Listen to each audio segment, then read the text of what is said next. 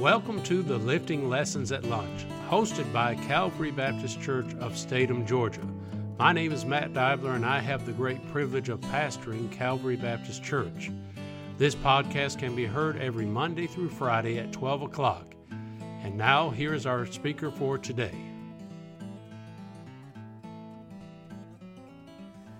Well, good afternoon, folks, and welcome into today's Lifting Lessons at Lunch. Glad to come into your home or car or wherever you are listening today. Glad to come to you today.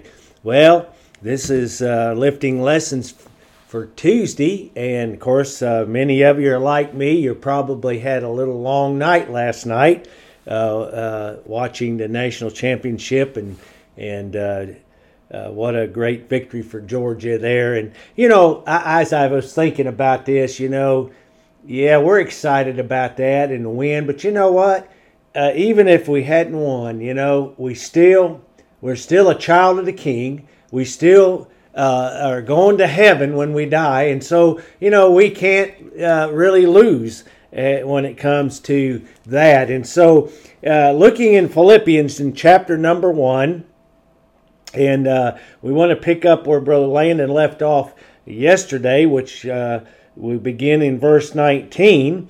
For I know that this shall turn to my salvation through your prayer and the supply of the Spirit of Jesus Christ, according to my earnest expectation, my hope that in nothing I shall be ashamed, that with all boldness, as always, so now also Christ shall be magnified in my body, whether it be by life or by death. For to me to live is Christ, and to die is gain. As we look at these verses today, we notice that Paul there, he talks about in verse 19, that I know that this shall turn to my salvation. Now we know that he's saved. Nothing, you don't work for your salvation. And so here we see evidently here that what he's talking about salvation here refers to Paul's physical deliverance from from prison there, from this house arrest. And so many times in scriptures we'll see that word salvation used, and sometimes that salvation, of course, refers to the soul of man, and we understand that, but sometimes salvation can refer to a physical type of deliverance there. And so in this case, he's talking about his physical deliverance there. And so he says that this is through your prayer and supply of the Spirit of Jesus Christ. So it's through your prayers and through the Spirit of God here that he knew that he would be delivered from that. And he was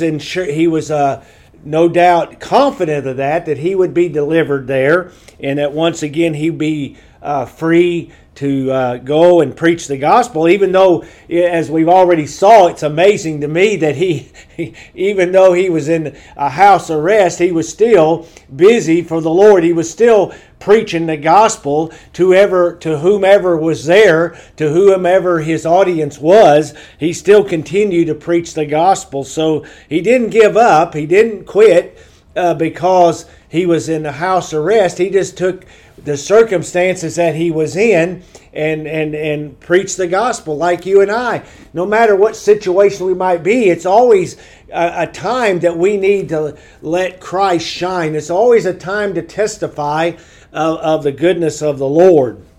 And so I believe that Paul did that. And so he was waiting there for that physical deliverance. And then in verse number 20, he said, according to my earnest expectation and my hope, that in nothing I shall be ashamed, but that with all boldness, as always, so now also Christ shall be magnified in my body, whether it be by life or by death. And so it's interesting here that he says his earnest expectation and my hope, that in nothing I shall be ashamed.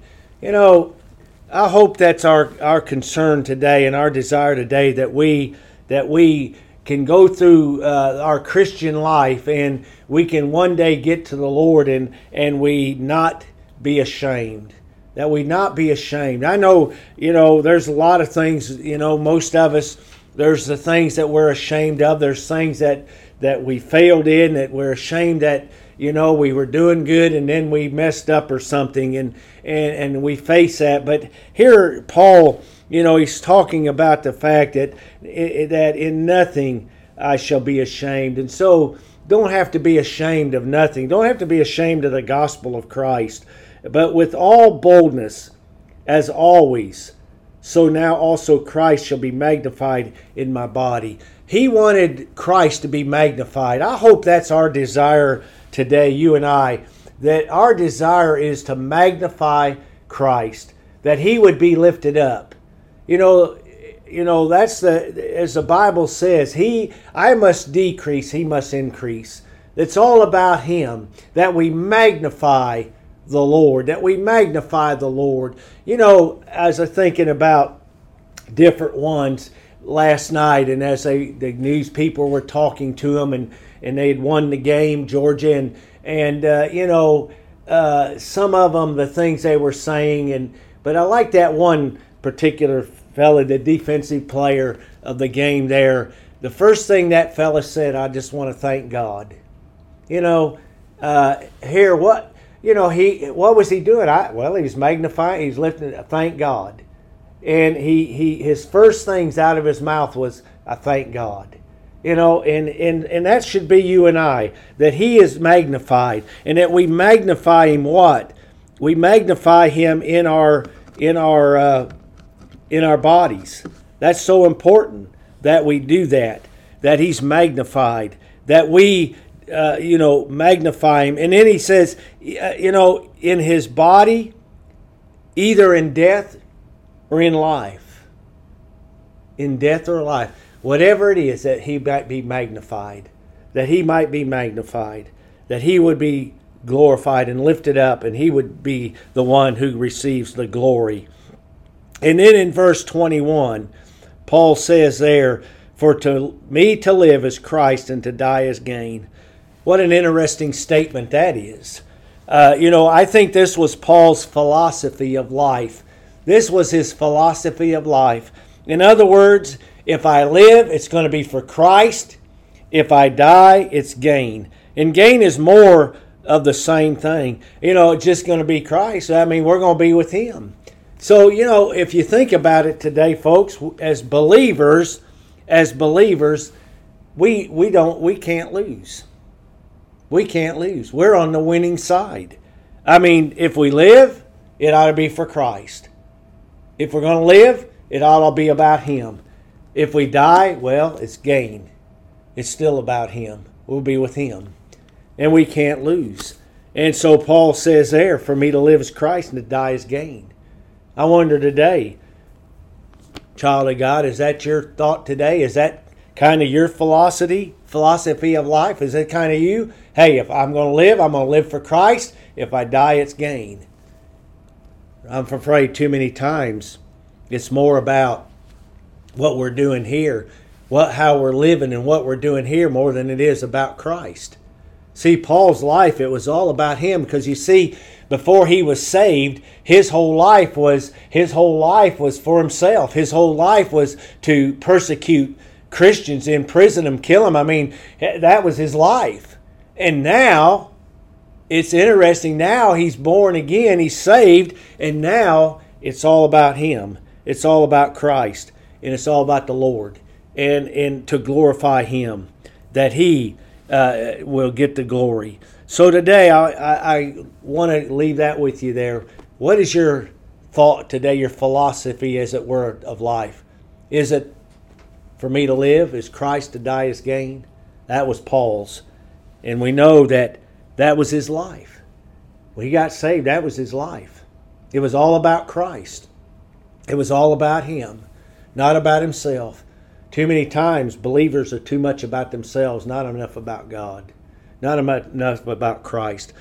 Listening today, I hope this will encourage you today to look at your life and see where you are as we go into this new year. And then, as an unbeliever, if you're not saved today, listen, you can trust Jesus Christ as your Savior. The Bible said we've all sinned and come short of the glory of God. The wages of sin is death, but the gift of God is eternal life through Jesus Christ our Lord. He sent His Son to die on that cross and shed His blood for your sins. He was buried and He rose again.